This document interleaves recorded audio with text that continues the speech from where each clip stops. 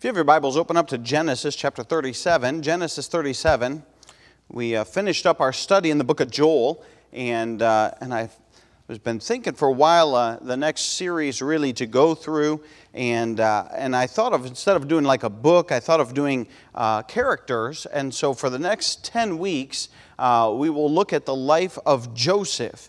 And there is so many lessons, really, that can be pulled out of the life of Joseph.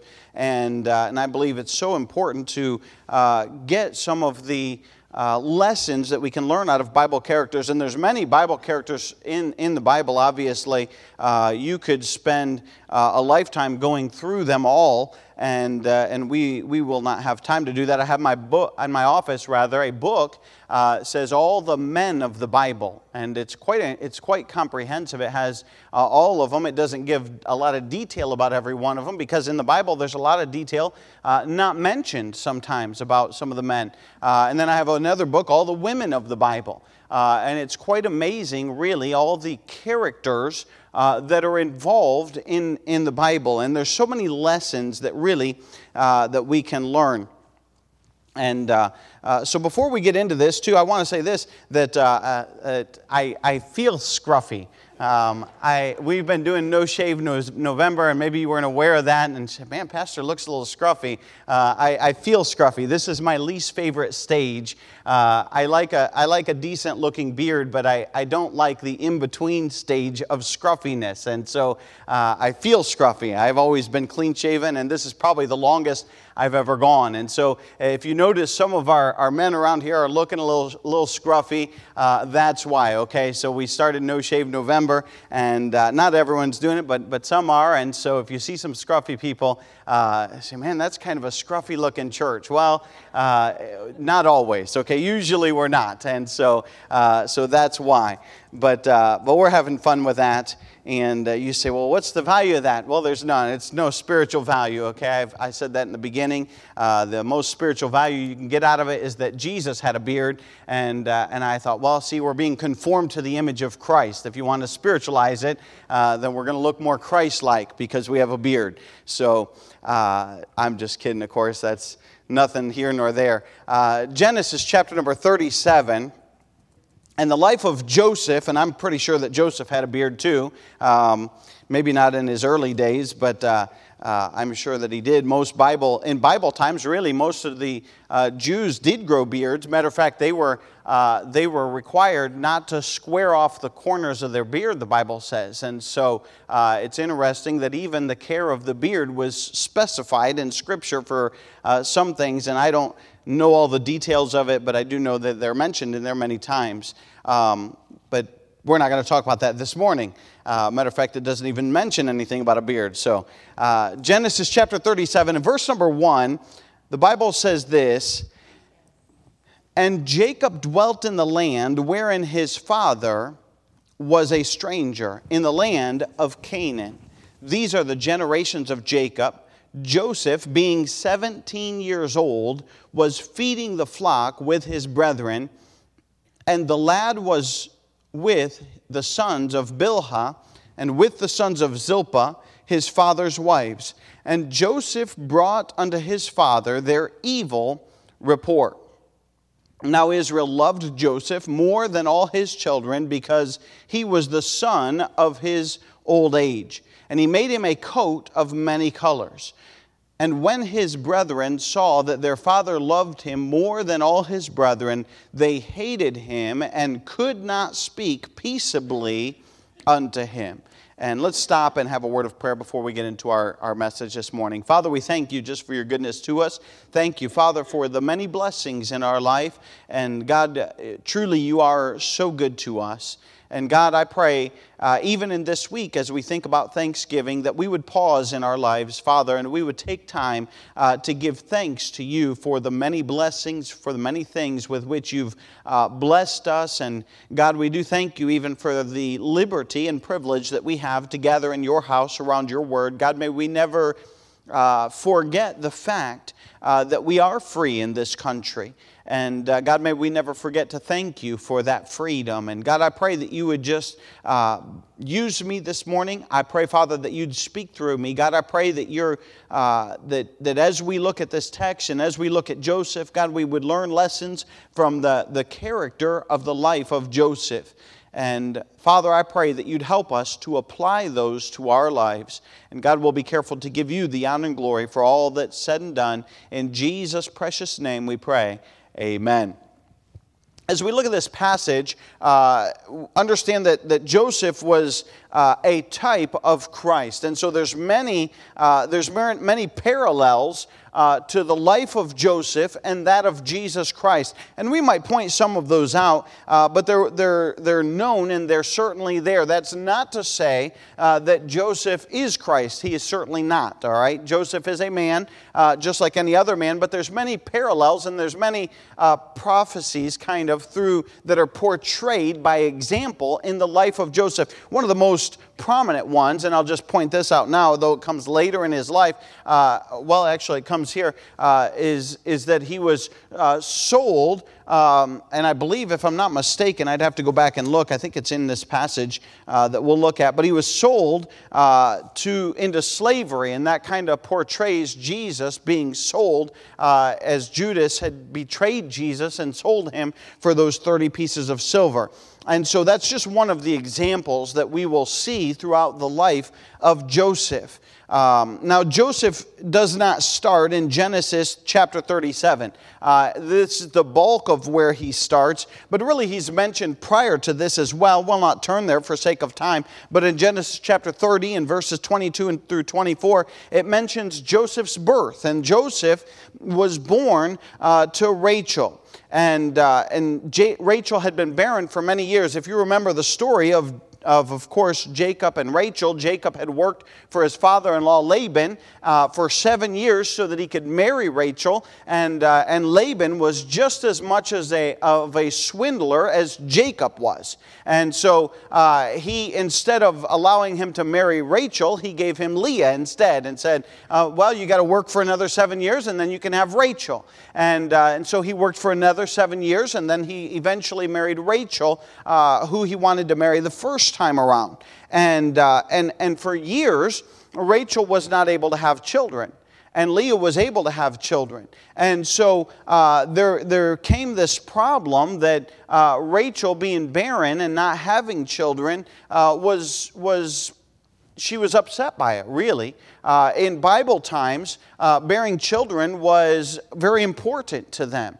And you imagine with farm work, having more hands on the farm is always helpful. And the more hands you have on the farm, the larger farm you can have. And if you only have one guy and you're out there laboring in all the fields, boy, you'll work your tail off just to have any kind of farm. But then if you're able to get more people, the better off you are. So that was very important to them.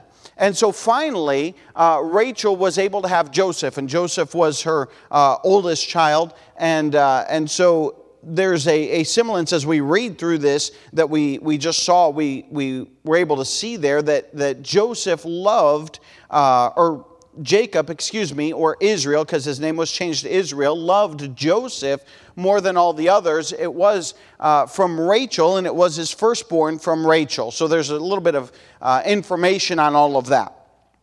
And then he's mentioned again in Genesis chapter 33, in verse 2, after Israel or Jacob had worked with Laban, he eventually was going to leave. Now, how did Jacob, we're just kind of giving some background information. How did Jacob end up working for Laban in the first place? If you remember, Jacob had a brother, Esau. And they had some problems. They had issues there. In other words, Jacob went in, and I said he was a swindler. He went in and he stole the blessings from his father. What happened is his father came time to die. That would be Isaac. That would be Abraham's only son, Isaac, and then one of his sons rather. But then later he had Jacob and Esau, and so those two brothers were there. there, and there was a lot of issues there. We don't have time to get into all of it, but eventually Jacob went in and stole the blessing from Esau that Esau should have received.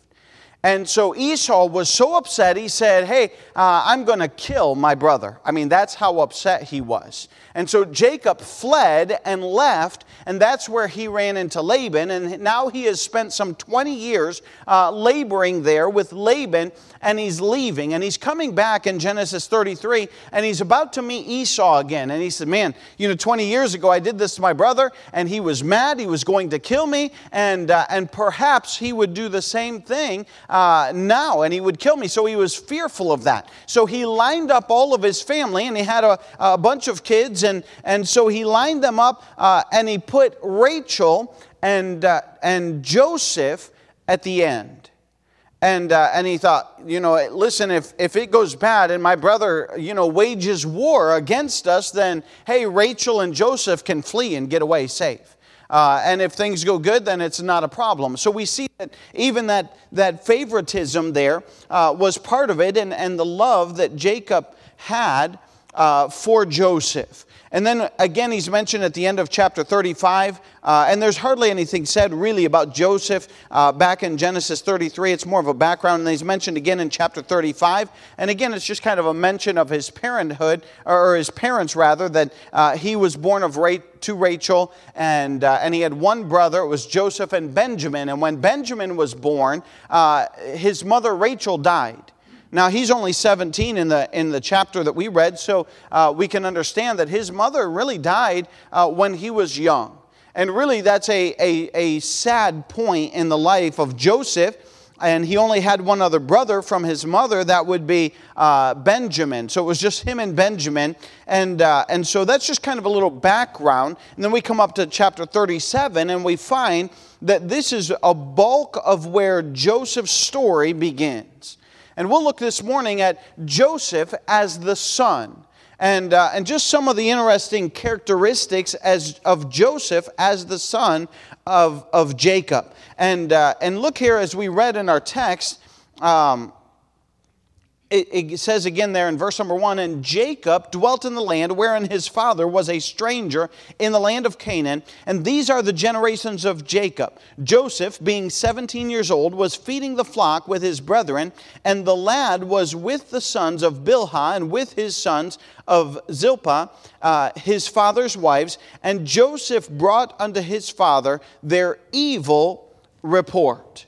Verse 3, now Israel, that would be Jacob, Israel loved Joseph more than all his children, because he was the son of his old age, and he made him a coat of many colors. So we find in the first portion of this, we can see the purity of Joseph. And as you look at the life of Joseph, you'll find that purity is strewn throughout his entire life, and it really started even here in the young age. And listen, it's encouraging to see Joseph at such a young age have a clear, pure character that is displayed. And what a message to young people. Listen, you don't have to wait to become older in life to have a pure character, even at a young age. The Bible tells us at 17 years old. Now, I know our teenagers are over there, but listen, it's important for us adults to understand too that, hey, even young people can have a pure and a good character in their life. It's not impossible.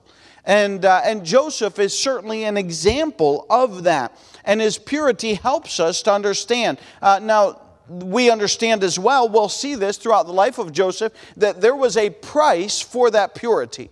Listen, purity does not come easily, and it does not come cheaply. Sometimes there is a steep price to be paid for doing what is right. And anybody who's been saved for any length of time knows that, hey, sometimes it's not easy to stand for what's right. It's not always the easiest road to take or the easiest path to take, but it is always the right path. And so as we look at the purity of Joseph, I want you to see really in his report that he would bring back to his father. And now there's a lot of people that would say, well, Joseph was a tattletale or some of the other natures. But really, there was a lot of validity in his report that he would bring back to his father. And what was that? I want you to notice as well that he did work. Joseph, sometimes being the favorite, parents sometimes play favorites. They'll say, well, that one doesn't have to do anything. Joseph was busy working. He wasn't a favorite in that he just sat around and everything was given to him. No, not by any stretch. Matter of fact, we see him. He's working, the Bible says in verse number 2, with his brethren. He's responsible to go out and feed those flocks that his brethren were taking care of. And so he was taught good work ethic. Boy, you could spend all day on that right here. We are so lacking a work ethic today. And there's such an entitled mindset. Well, everything's supposed to be given to me. Listen, if somebody's giving you something, it's coming from somewhere, and someone worked for it. My dad used to say, I remember my dad saying my whole life, there's nothing free in this world. And that's true. There is nothing free. If somebody's giving you something free, somebody paid for that. And it's really not free.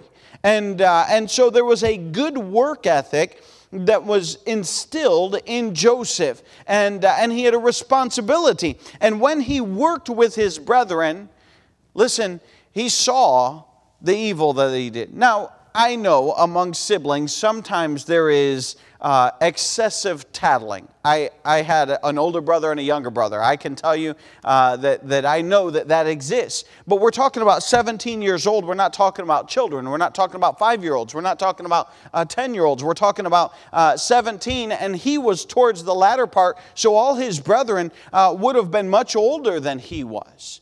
And here he is, he's working with them, rubbing shoulders. Now, who were all of his brethren? We're not going to name them. There was 11 of them. There would have been 10 of them, not counting Benjamin, his younger brother, and there were 12 altogether. But at least that we know of, that were mentioned prominently, these brothers were troublesome. You go back and what's the history of them? Hey, listen, it's all recorded for us. We know what the history of them is. We're not going to go back for sake of time, but in Genesis chapter 34 and verse 25, there were reports of their murder and how they went in and killed a town. And certainly they were problematic. And Jacob was upset by what they had done. Genesis 35, we find that there was incest took place. And so you say, well, man, yeah, it's in there. Go back and read it. I mean, it's worse than a soap opera. It really is.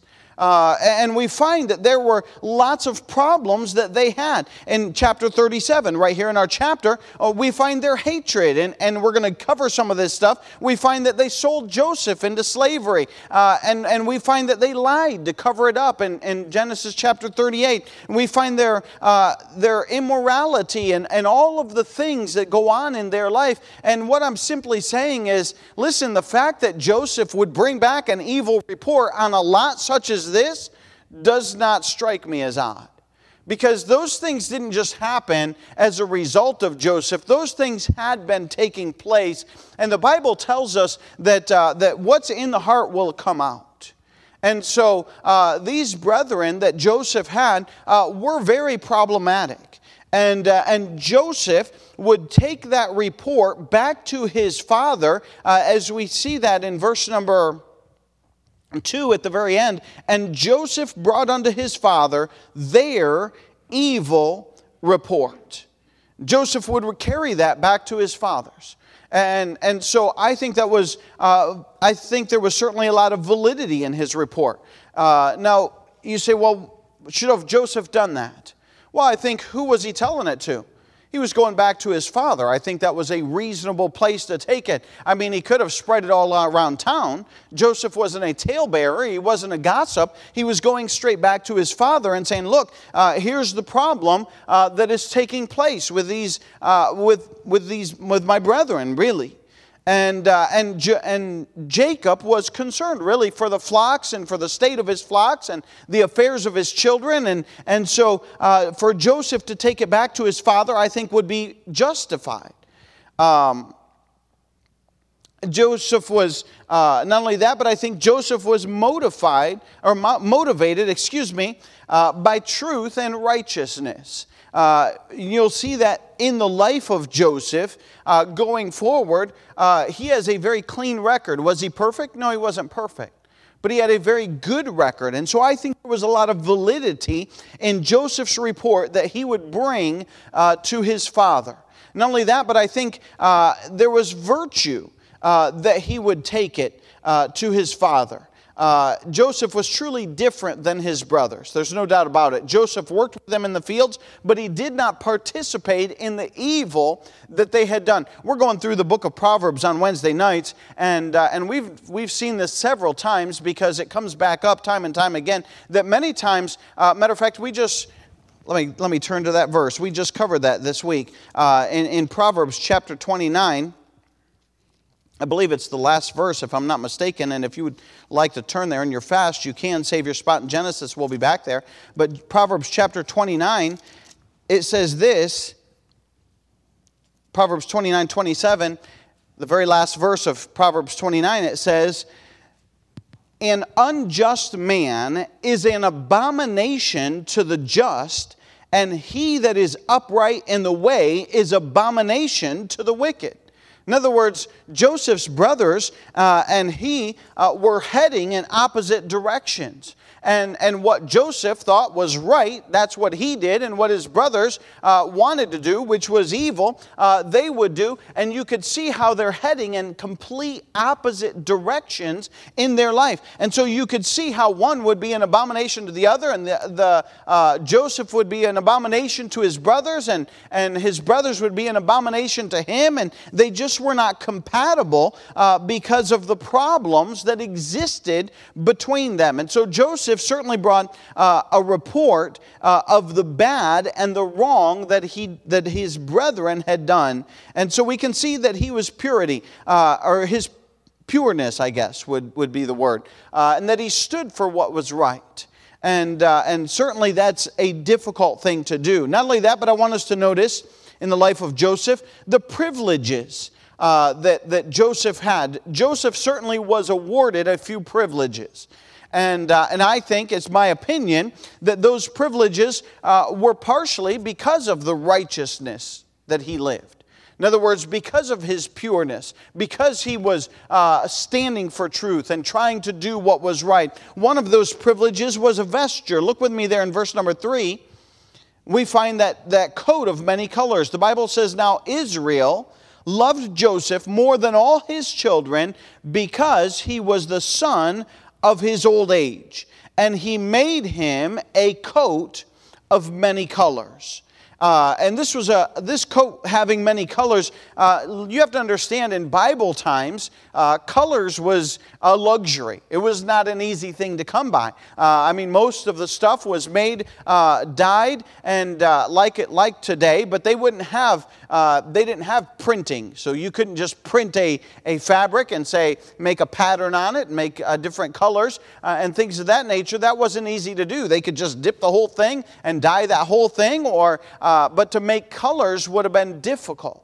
And so for him to have a coat of many colors, I don't know, maybe the sleeve was one color and this other sleeve was one color, and maybe this side was one color and that side was one color.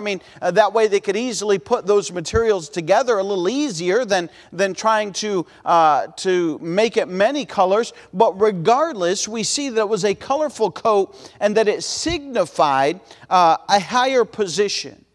And certainly that's what Joseph had. His father would send him to check on his brethren.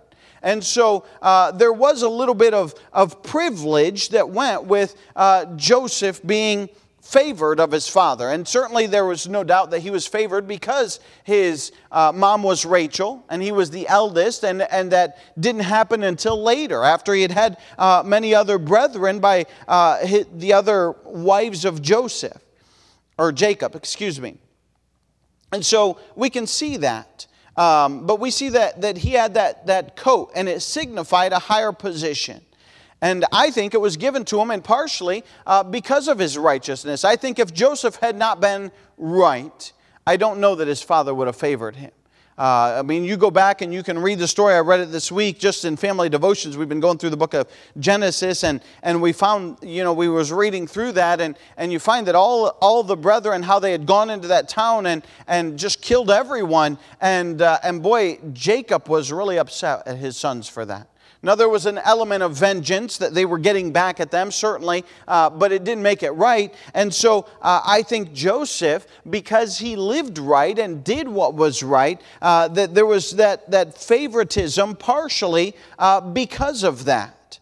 And listen, the Bible says in Proverbs 8:13, the fear of the Lord is to hate evil. And so those who hate evil, listen, they're not going to be able to stand it. They're not going to be able to stomach it. They're not going to be able to hang around it. And Joseph certainly had that problem with his brethren.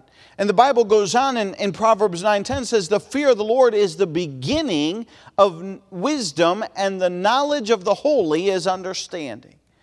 And so certainly there's the privileges that came with the purity that Joseph had. And listen, we need to live a pure life. And if we live a pure life, there are certainly privileges that come with that. And God will certainly bless us. One of the verses that we come across in Isaiah 61:10, it says, I will greatly rejoice in the Lord. My soul shall be joyful in my God, for he hath clothed me with the garments of salvation. He hath covered me with the robe of righteousness, as a bridegroom decketh himself with ornaments, and as a bride adorneth herself with her jewels. Listen, there's times of festive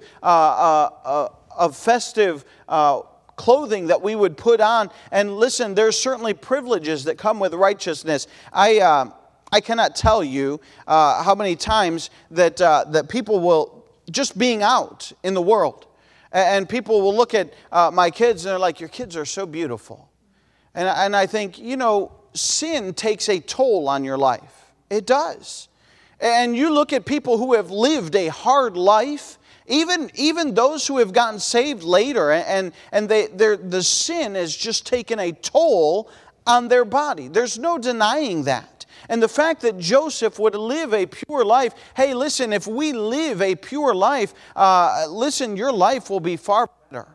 You'll be clothed with that righteousness, not a physical garment, but just the righteousness that certainly is, like the fruit of the Spirit: love, joy, peace, long-suffering, things that the world does not have and things that the world cannot display. Those are some of the vestures that they're privileges really of living a pure life as Joseph had. And so we find that is a type, that vesture, that kind of points to the privileges of living a right life. Not only that, but I want you to notice as well some of the privilege, not just the vesture, but also the vision. Now, I want to say this, and I've said it before, but we understand today that we have the completed Bible. In Genesis chapter 37, I had a secret for you. The book of Genesis had not even been written. He was still living it. And so it had not even been recorded. And so what I'm saying is, listen, they didn't have the completed Word of God. How did God speak to them? God spoke to them through visions. We certainly don't need that, because I'll tell you what, the written Word of God is far more clear than visions and trying to decide, was that the pizza that I ate, or was it actually God that was speaking to me? And we don't have a doubt, because, listen, we know the Word of God was given to us. We know that it was written down for us. We understand that it was written and given to us. And we can take it and study it, and we can go back and revisit that. I like stuff that are written down. I was talking with somebody, and I forget who it was, and I said, well, you know what, I'll just send all of this to you in an email, because I know myself, I want to go back and refer to what was written down. And so if it's written down, I can go back and see it. So we have the completed Word of God, and that's certainly a privilege for us. They did not have that, but nonetheless, God spoke to Joseph in dreams. That was certainly a privilege in his day. That was something that didn't happen to every person. That was something that was considered a great privilege for him. Look with me in Genesis 37 and verse number 5. And Joseph dreamed a dream, And he told it his brethren, and they hated him yet the more. And he said unto them, Hear, I pray you, this dream which I have dreamed. For behold, we were binding sheaves in the field, and lo, my sheaf arose, and also stood upright, and behold, your sheaves stood round about, and made obeisance to my sheaf. Go on in verse number 8. And his brethren said unto him, Shalt thou indeed reign over us, or shalt thou indeed have dominion over us? And they hated him yet the more for his dreams and for his words. In verse 9, it covers another dream that he had that was really the same idea and same thought behind it, though it was the stars and the sun and the moon that bowed down to his star. And the idea was that, that Joseph would someday be put in a place of authority, and that his brethren would be underneath of him, if I could say it that way. In other words, he had a place of authority and a position of power, and they were underneath of him. Certainly they did. They came to him asking for bread. They came to him asking for food. They came to him, and it was God that was revealing these things to Joseph. And what a privilege that they would have, that Joseph would be in communion and conversation with God. Listen, what a privilege that we have as Christians to be in communion and fellowship with God. So many times we take the Bible and we take it for granted. We take the fact that we have a church and that we have liberties to meet and unite and sing praises to God and preach the Word of God unhindered and unconcerned. Listen, there are places in the world today, they don't have that. I've been to some of the places in Peru where you just simply don't have access to a Bible. You don't just go down to Walmart. They don't have a Walmart. You don't go down to the local bookstore and buy a Bible. They're not selling Bibles in those bookstores. And so I'm saying this, that so many times we have a privilege that we don't realize that many times goes unnoticed. And many of us, I myself, we have 4 or 5 Bibles per person. I've got 2 in my office. I've probably got 2 or 3 at home. And then I've got 1 here. And what I'm saying is we are so bombarded with some of this stuff that many times we take it for granted and we forget about it. And yet in these times, in Bible times, boy, that God would speak to that person was a great privilege. And I'm saying, hey, we have that privilege every single day as a Christian, to be able to commune with God. And to have the Holy Spirit that dwells within us, and have the Word of God. What a privilege it is for us, and what it was for Joseph. The Bible says in John 17:14, Jesus said this, I have given them thy word, and the world hath hated them, because they are not of the world, even as I am not, because they are not of the world, even as I am not of the world. And listen, we shouldn't be shocked and we shouldn't be surprised when the world hates us. We shouldn't be shocked and surprised that Joseph's brethren hated him, that God had communed with him, that God had told him, listen, this is what's going to take place. Joseph had a great privilege of being able to see, being shown what was to come in his life. So we see the purity of Joseph. We see the privileges of Joseph. Now I want you to notice his pursuits here in verse number 13. We didn't read this, but go down to verse number 13. His brethren were out busy with the flocks and taking care of them. And in verse number 13, the Bible says, And Israel said unto Joseph, Do not thy brethren feed the flock in Shechem? Come, and I will send thee unto them. And he said unto him, Here am I. And he said to him, Go, I pray thee, see whether it be well with thy brethren, and well with the flocks, and bring me word again. So he sent him out of the vale of Hebron, and he came to Shechem. And we find that Joseph went to check on his brethren.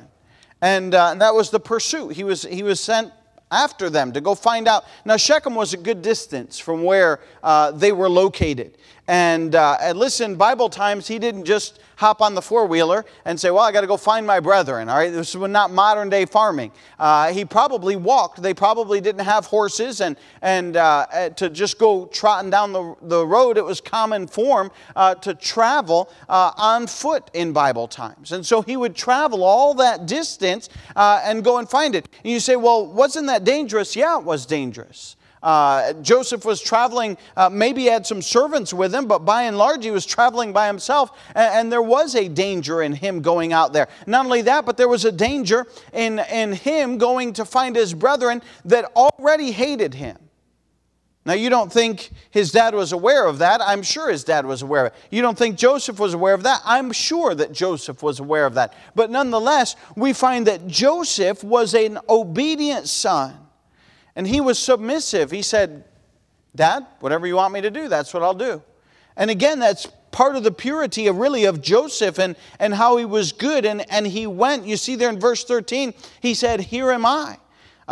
He was saying, look, I'll do whatever you want me to do. And that we would take that same submissiveness with God and have that same ideal with God. Not only that, but it was a sacrifice that Joseph would have to invest all that time to go and go to where his brethren were. And not only that, but I think it was steadfastness. You look with me down there at verse number 16. It says, and he said, we'll go back to 15. We'll read 15 since we stopped at 14. And a certain man found him, and behold, he was wandering in the field. This is talking about Joseph as he went to find them. And the man asked him, saying, what seekest thou? Verse 16. And he said, I seek my brethren. Tell me, I pray thee, where they feed their flocks. And the man said, they are departed hence, for I heard them say, let us go to Dothan. And Joseph went after his brethren and found them in Dothan. And so Joseph was steadfast about what the business that his father had sent him on. And boy, what an illustration for us, the steadfastness of Joseph. So many times, I remember as a kid, and I know I've used this before, my dad would say, hey, go find this thing, or go clean the garage. That was one of the big ones I had to do all the time. Go clean the garage. So I'd go out there and I'd sweep up a little bit, and there was dust everywhere, and it wasn't a very nice garage, and the garage floor was kind of crooked, and so I'd go out there and I'd sweep up and clean, and my dad would come out and he'd say, that's not clean. And so many times the effort that we put forth, we find that Joseph was diligent and he was steadfast in what his father had given him to do. His father said, hey, go out there and find your brethren. And he went out, and we find that he arrived at Shechem and he was wandering around. They weren't there. And he could have packed up and gone back home and said, well, I don't know where they're at, Dad. But he didn't do that. He didn't come all this way just to turn around and go back. He spent more time looking, and he was wandering around in fields and trying to find some flocks. And this fella found him and said, hey, what are you looking for? And he said, I'm looking for my brethren. And this guy said, hey, I heard that they went to Dothan. And so Joseph then is going to go down to Dothan. And what I'm saying is Joseph was steadfast in the work that he was doing, even though his brethren hated him.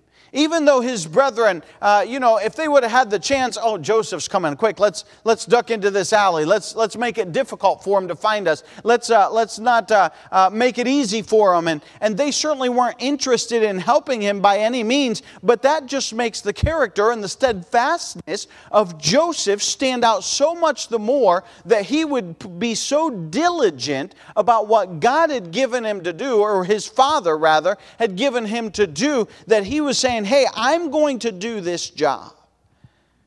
And he stuck to his role. In verse number 23, you'll find that he was even still wearing his coat.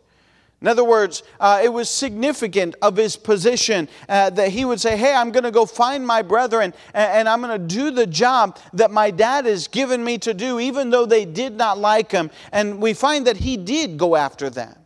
And listen, that brings us all the way down to the persecution of Joseph. In verse number 18, look at what takes place here. The Bible says, and when they saw him afar off, even before he came near unto them, they conspired against him to slay him. There's a few things, there's at least 3 things that we can pull out of these verses in the persecution of Joseph. I want you to notice the mindset of his brethren. Look at what it says there. They conspired together against him. They started thinking, oh, how can we get Joseph? Oh man, Joseph's come. Surely he's going to take back and tell Dad all the bad things that we've done. Surely he's going to hear, man, that guy showed up again. And they weren't happy about it. And they started contemplating and thinking, hey, what can we do that we can get rid of Joseph? We don't want him taking that bad report. How can we take care of this? And they even started thinking about it. And the Bible says in Proverbs 23:7, for as he thinketh in his heart, so is he.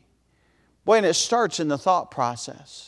And it goes from the thought process, and it goes on, and look at what it says there in verse number 20. He says, come now therefore, and let us slay him, and cast him into some pit, and we will say some evil beast hath devoured him, and we shall see what will become of his dreams. They started talking, they were thinking it in the first place, and as they started thinking about it, hey, they started discussing it. Man, what can we do to get rid of Joseph? He's getting on our nerves, and man, he keeps turning up, and he's Mr. Goody Two-Shoes, and he's always doing what is right, and he's always telling Dad all the bad things that we're doing. We can't take any more of this. And they thought, we got to get rid of him. And they first thought about it.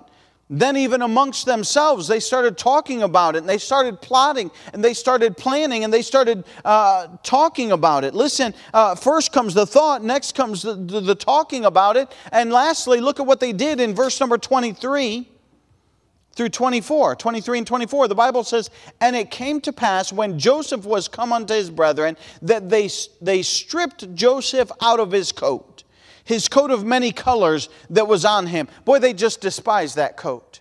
They despised what it represented. They despised the position and the privilege that it gave them. They despised those things about it. And so the first thing they did, they took that thing off of him, said, yeah, let's remove Joseph out of his position. Look with me at verse 24. And they took him and cast him into a pit, and the pit was empty, and there was no water in it. It went from their thought process, thinking, this is what we need to do, and them discussing, hey, this is what we're going to do. And then finally, it developed into action, and they did it. And listen, what a portrayance often of what takes place. Things develop up here in the mind, and then pretty soon they start to get talked about, and then it just goes right into action, and they actually did it. They took Joseph, and they threw him in the pit. Look with me at verse number 28. And there passed by Midianites, merchantmen, and they drew and lifted up Joseph out of the pit and sold Joseph to the Ishmaelites for 20 pieces of silver, and they brought Joseph into Egypt. And they sold Joseph. They originally wanted to kill him. His brethren were talking about it. But Reuben would not allow it. He said, no, let's put him in a pit. And Reuben's thinking, Reuben has a tender spot in his heart. Reuben is thinking, I'm going to go back and I'm going to pull Joseph out of the pit and I'm going to send him back home. But his brethren were like, man, we're killing him. We're done with this. And instead, while Reuben is away, they take and they sell him to the Ishmaelites. They say, hey, what good is he dead? Let's get some money out of this. That way we can go party some more, and nobody's here to tell Dad what we're doing. And they actually do. They pull him out and they sell Joseph to slavery.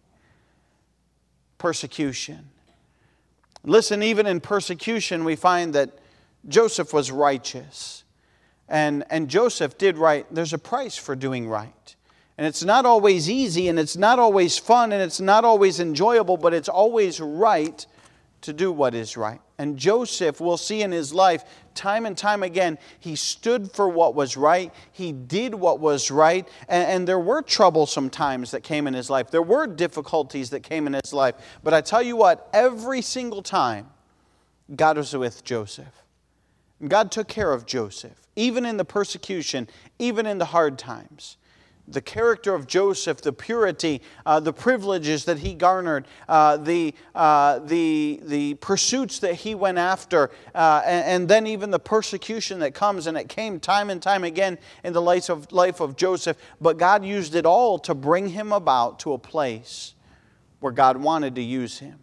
And God wanted him in that position.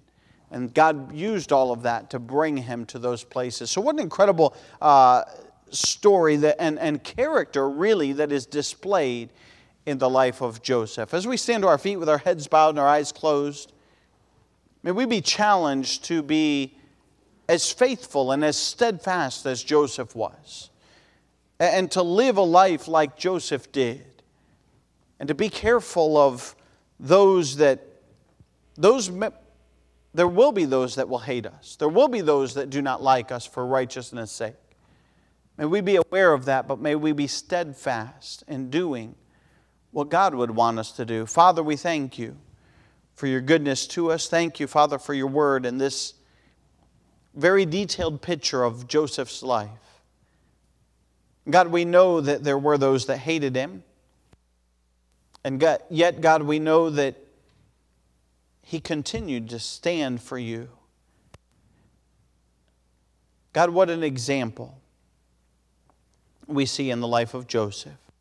God, I pray that you'd help us to implement the character that Joseph displayed in his life in our own lives. Father, we'll thank you for that. In Jesus' precious name we pray. Amen. As the piano begins to play, if God's spoken to your heart, the altar is open.